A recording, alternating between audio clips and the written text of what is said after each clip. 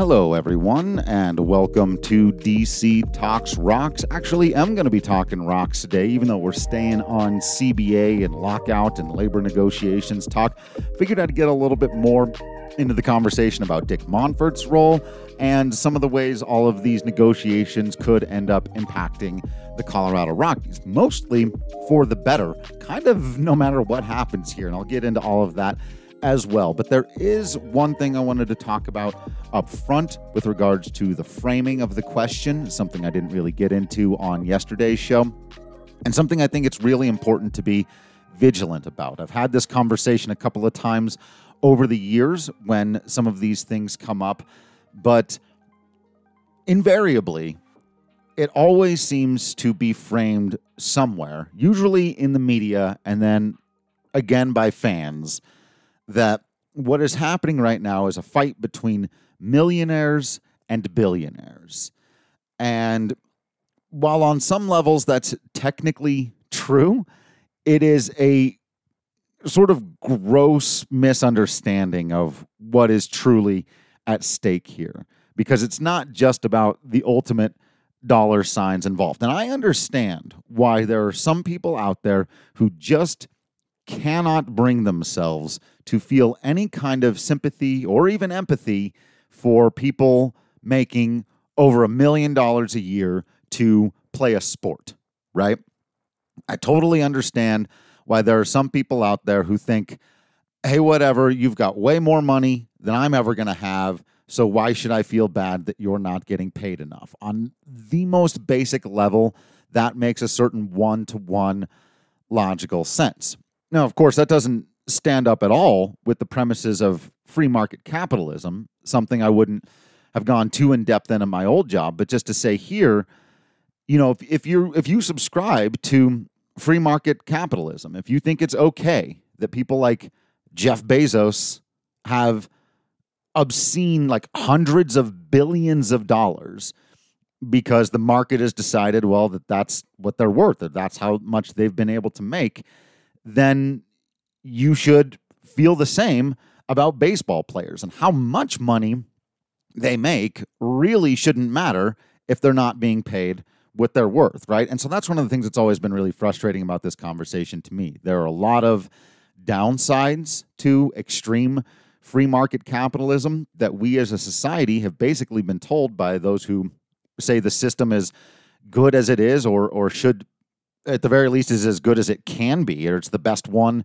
that there can be, tell us we just have to accept all of those things. Well, then it has to go the other way. Employees have to have a fair ability to make what the market says they are worth and not have that artificially be held down. We give employers way too much power in this country. So yeah, I'm going to be a little hypersensitive to this issue in particular right now, knowing that Colorado is one of most states in the country, I learned this very recently, that is an at-will work state.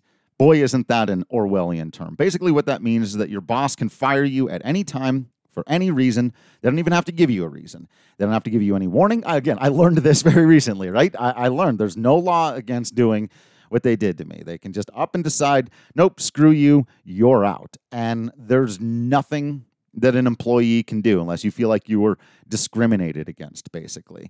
And that we just allow those kinds of things to go on. And what people will say on the other side, the sort of argument for why that's okay, is that, well, employees in the state of Colorado and most other states in this country can do the same, can quit without notice. Now, most don't, because you don't have the same power that your employer does, do you? If you quit without any notice and without any reason, then they're going to make it more difficult for you to get your next job. The other people aren't going to like it. They have far more power, and you're without a paycheck now. Quitting a job and being fired from a job are not the same thing from a power standpoint, because in both instances, you're without that paycheck now. There's far more power on the side of the employer than there is on the side of the employee. And it's the same thing in Major League Baseball, just with much bigger numbers. And so I get why some people want to say baseball players make enough money, they should just deal with whatever. But I'm sorry, no. Nobody should have to deal with unfair work practices anywhere, ever. It's not okay to pay people less than what they're worth, to treat people less than what they're worth, just because we have structures that allow them to get away with it. And it's not like if baseball players' salaries are held down, or if they make a couple of $1 million as opposed to $10 million, that excess like goes into some pool so that we can pay firefighters and teachers and police officers and service members. No. It goes straight into the pockets of some of the wealthiest people on the planet. So let's not pretend like this is at all a fair or equal battle. Putting millionaires and billionaires, even in the same sentence, is on its face absurd. Let's break that down just a little bit. First thing to know, don't let the big contracts of the star players skew your vision of how much money these guys make. Yes, Max Scherzer is going to make $40 million in a single season.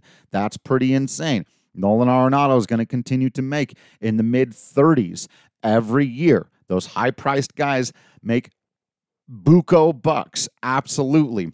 But there are far more players in Major League Baseball who aren't making anywhere near that money. The average, so even including those high-end salaries, the average salary in Major League Baseball is $4.4 million. Not 10, 15, or 20, 4.4. Now, if you use the median, which is much better because, again, that average is being heavily skewed by 20 to 30 players who are making the vast majority of the money. There's a couple hundred other players who are all making, again, the median salary in Major League Baseball, $1.1 million. So even on its face, it is actually inaccurate to say most rookies in baseball are not millionaires. They're not millionaires. So this isn't a battle of millionaires versus billionaires. It's a battle of some millionaires and some 100,000-aires against billionaires, right? So let's remember that on the first, that most guys in Major League Baseball aren't making Max Scherzer money, even, lower than that. And so most of them don't have nearly as much money as you'd think. And about half of that goes to agents and all of these other things. Yes, most of them still have a lot more money than we do, but that doesn't mean it's anywhere close. Let me put it this way. Now we'll get into this calculation. I, with no salary whatsoever right now, other than what I'm bringing in on Patreon, am closer to making what, say, Brendan Rodgers. Forget about his signing bonus, right? Just what his actual contract is right now. Is there another player who's Jonathan Daza? Let's use Jonathan Daza. No signing bonus, none of that stuff. I am closer to making what Jonathan Daza is making than Jonathan Daza is to what Dick Monfort is making, right? Does that make sense? I am much closer with my $600 a month to being an equal to Jonathan Daza in terms of our salaries than he is to any owner in baseball. Let's think of it this way. There are some really great exercises you can find on this for understanding the massive difference between $1 million and $1 billion. But this one is my favorite. It would take you 11 days. I'm sorry, a million seconds is about 11 days, right? 1 million seconds. We all have an intuitive understanding of how long a second is. And if you stacked 1 million of those things on top of each other, it's 11 days. 1 billion seconds is 31 and a half years. 11 days versus 31 and a half years. So the median income of a Major League Baseball player being $1.1 million is nowhere close. It's not in the same universe as an owner who's got $1 billion.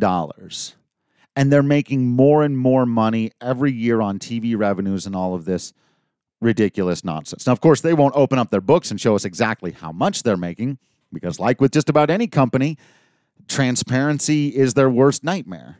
Because if people knew the extreme gobs of money they were making and hoarding for themselves and not sharing with the people who make them the money, which is the ball players, this would be so much worse for them.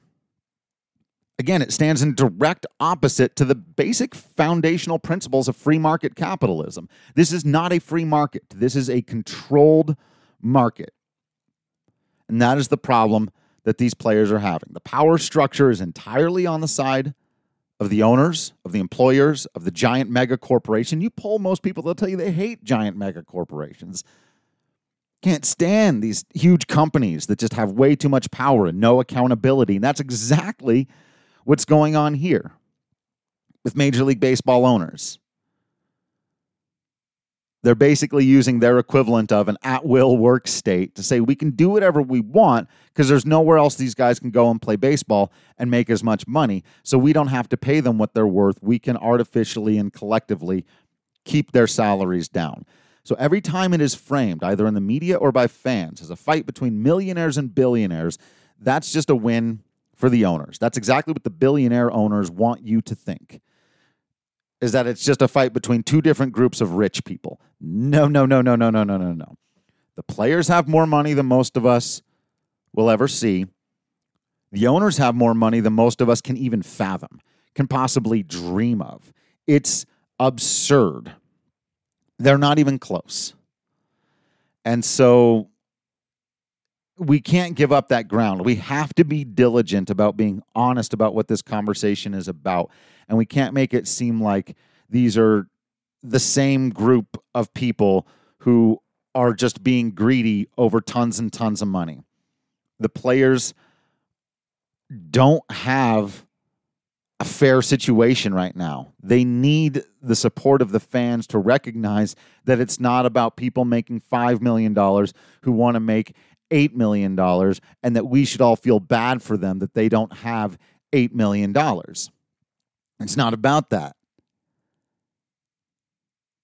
It's about fairness, plain and simple. Should your boss be able to treat you however they want? Should your boss be able to pay you less than what you're worth just because the public perception is that you make a lot of money? No. So let's be very clear about that, especially when talking about the optics. And I get that people want to come out and say, Max Scherzer just signed this huge deal. How can they possibly say that players aren't being compensated fairly? Because they're not. And again, you want to use Max Scherzer as this example of, oh my gosh, look, he's had some huge contracts in his career, some of the biggest contracts ever, and he's been one of the best players in the history of Major League Baseball. When it's all said and done, he will have made about $375 million, or 37.5% of $1 billion. For his entire 20-year career, it's going to be. So those numbers are not close. Let's not make that mistake.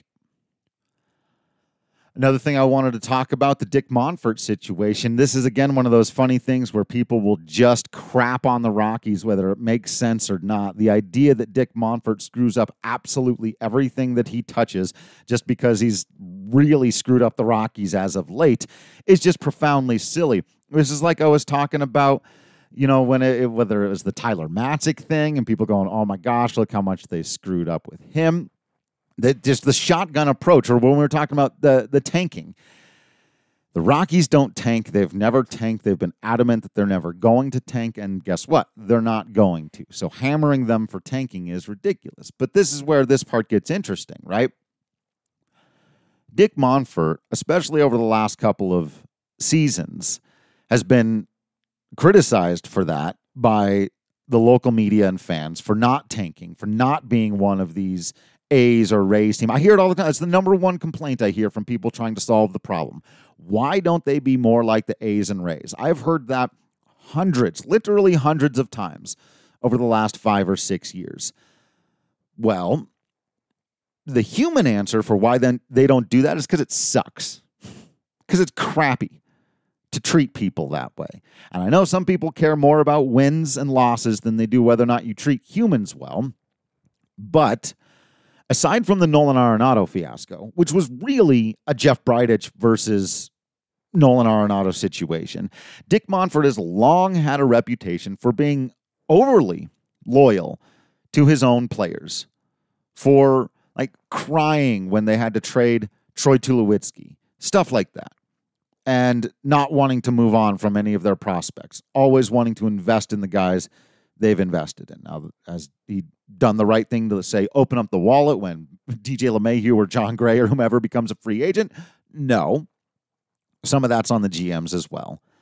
But again, if we're limiting the conversation to what's actually going on here, there's so much projection by fans and media who just hate Dick Monfort blanketly, suggesting that he being a part of these negotiations is a really bad idea, when in fact is the people that they love to praise 24/7, the Rays and the A's and those kinds of teams, are exactly the people you don't want involved in this conversation, because that's what the players are pissed off about.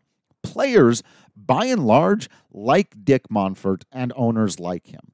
Now, it would be better if Monfort had a bigger budget and could pay guys even more. And this is something that's going to come to a head at one point is, the rich teams have enough to pay players more. Players want to get paid more. So without some kind of better revenue sharing, how are they going to make that work? Maybe expanded postseason, some of these other things can help. But for me, it's actually positively silly to suggest that, other than maybe not being a good negotiator, which again, that would be good for the players. I want the players to win the negotiation. So if Dick Monfort's just going to screw up and not do a good job on behalf of the owners, then I'm totally fine for that. Him actually being involved, though, I think is good from a player's perspective, because players tend to appreciate the general principle behind how Monfort runs his organization. Do individual players wish the team would be more competitive and stuff? Yes, but that's not the conversation we're having right now. Again, fans and media that want to project just general hatred onto Dick Monfort are then going to totally miss the point that when it comes to paying his players, treating them well, paying his staff, and understanding, what players want out of being employees and members of an organization, he really does understand that quite well. And the players appreciate that. And I think it could be very good toward finding some middle ground between the two parties, because he has always rejected the idea that he should just screw over his players because it's good strategy. And that, at its very core, is what we're debating in this CBA negotiating process right now, right? That's the practice players want done. They want it out of the game as much as possible. The whole Moneyball idea, right, of try to win with as low a salary as possible. And Dick Monfort has always rejected that idea, so that he's sitting aside, whomever in these negotiations, I think is a good thing from a player standpoint for what we should all actually ultimately want out of the game. So, once everyone's done taking their pot shots, and I get it's kind of funny and silly to go, oh man, we can't get away from this guy for just a minute, and he's really got to be at the center of this too. But compartmentalization is important. We're all human beings, and the idea that because Dick has done a very poor job of managing the Colorado Rockies to winning baseball over the last couple of years, and I've made this point before, and it's worth making again, that a lot of other organizations were just laying off staff or completely furloughing staff, getting rid of people. And I get that Dick Monfort caught some shit in a publication for the whole laundry thing. I'll tell you a quick story. You know why, and this really does bring it all together. You know one of the reasons why I refused to dive super deep into that, and the one night we did, and I got super on top of Dick Monfort for how bad a look it was for him to ask people to do laundry through the analytics staff. That was so hypocritical of me. And I knew it as the words were coming out of my mouth, and I hated it, and I couldn't say anything because it would make the organization that I looked for look bad. But for 3 years, I was the only person on staff, full-time, covering the Colorado Rockies. That's a 2 or 3 person job at least. I was the only one getting paid to do it. The only other people there who were doing Rocky stuff semi-regularly had other full-time jobs. other full-time jobs that had to come first, and I had to organize and plan around everything else that they had to do. Patrick was a school teacher, Michaela was running our social stuff, and that always came first. And so when the three of us did a show shitting all over the Rockies for asking people to do extra work during a pandemic, it ripped me up inside because I knew it was hypocritical bullshit because DNVR was doing the exact same thing. Asking people to work extra jobs during a pandemic, not paying people anymore, making me work a job by myself for years without any help. And then guess what? Blaming me for some of the shortcomings and failings on that job and using them as an excuse to fire me. That's the kind of power that these employers have. And I couldn't say anything because it'd make us look bad, right? I couldn't come out and say, look, guys, I'm not going to get super harsh on the Rockies for asking people to do 2 jobs during a pandemic rather than firing them, when a lot of other people just got straight up fired. And DNVR was doing the same thing, asking people to work 2 jobs without paying them extra, basically making them work 2 jobs. Otherwise, the thing wouldn't have worked. And there were lots of companies that did stuff like that. So that's the kind of hypocritical nonsense going on out there that I see, that I hear. And when I see Monfort doing right on those questions, does he do wrong on the baseball? Ugh, so damn often. So damn often he does wrong on the baseball. And I'll be here to enumerate every single one of those things. I really, really will. But the people who then turn that into, well, he's a bad guy and he screws up everything that he touches and let's all point and laugh, rather than recognizing, no, he's treated the human beings in his general orbit way better than most owners do. And that has to count for something. It can't count for nothing. And when it comes to labor negotiations, it actually counts for quite a bit. The world is more complicated than Dick Monfort, bad man.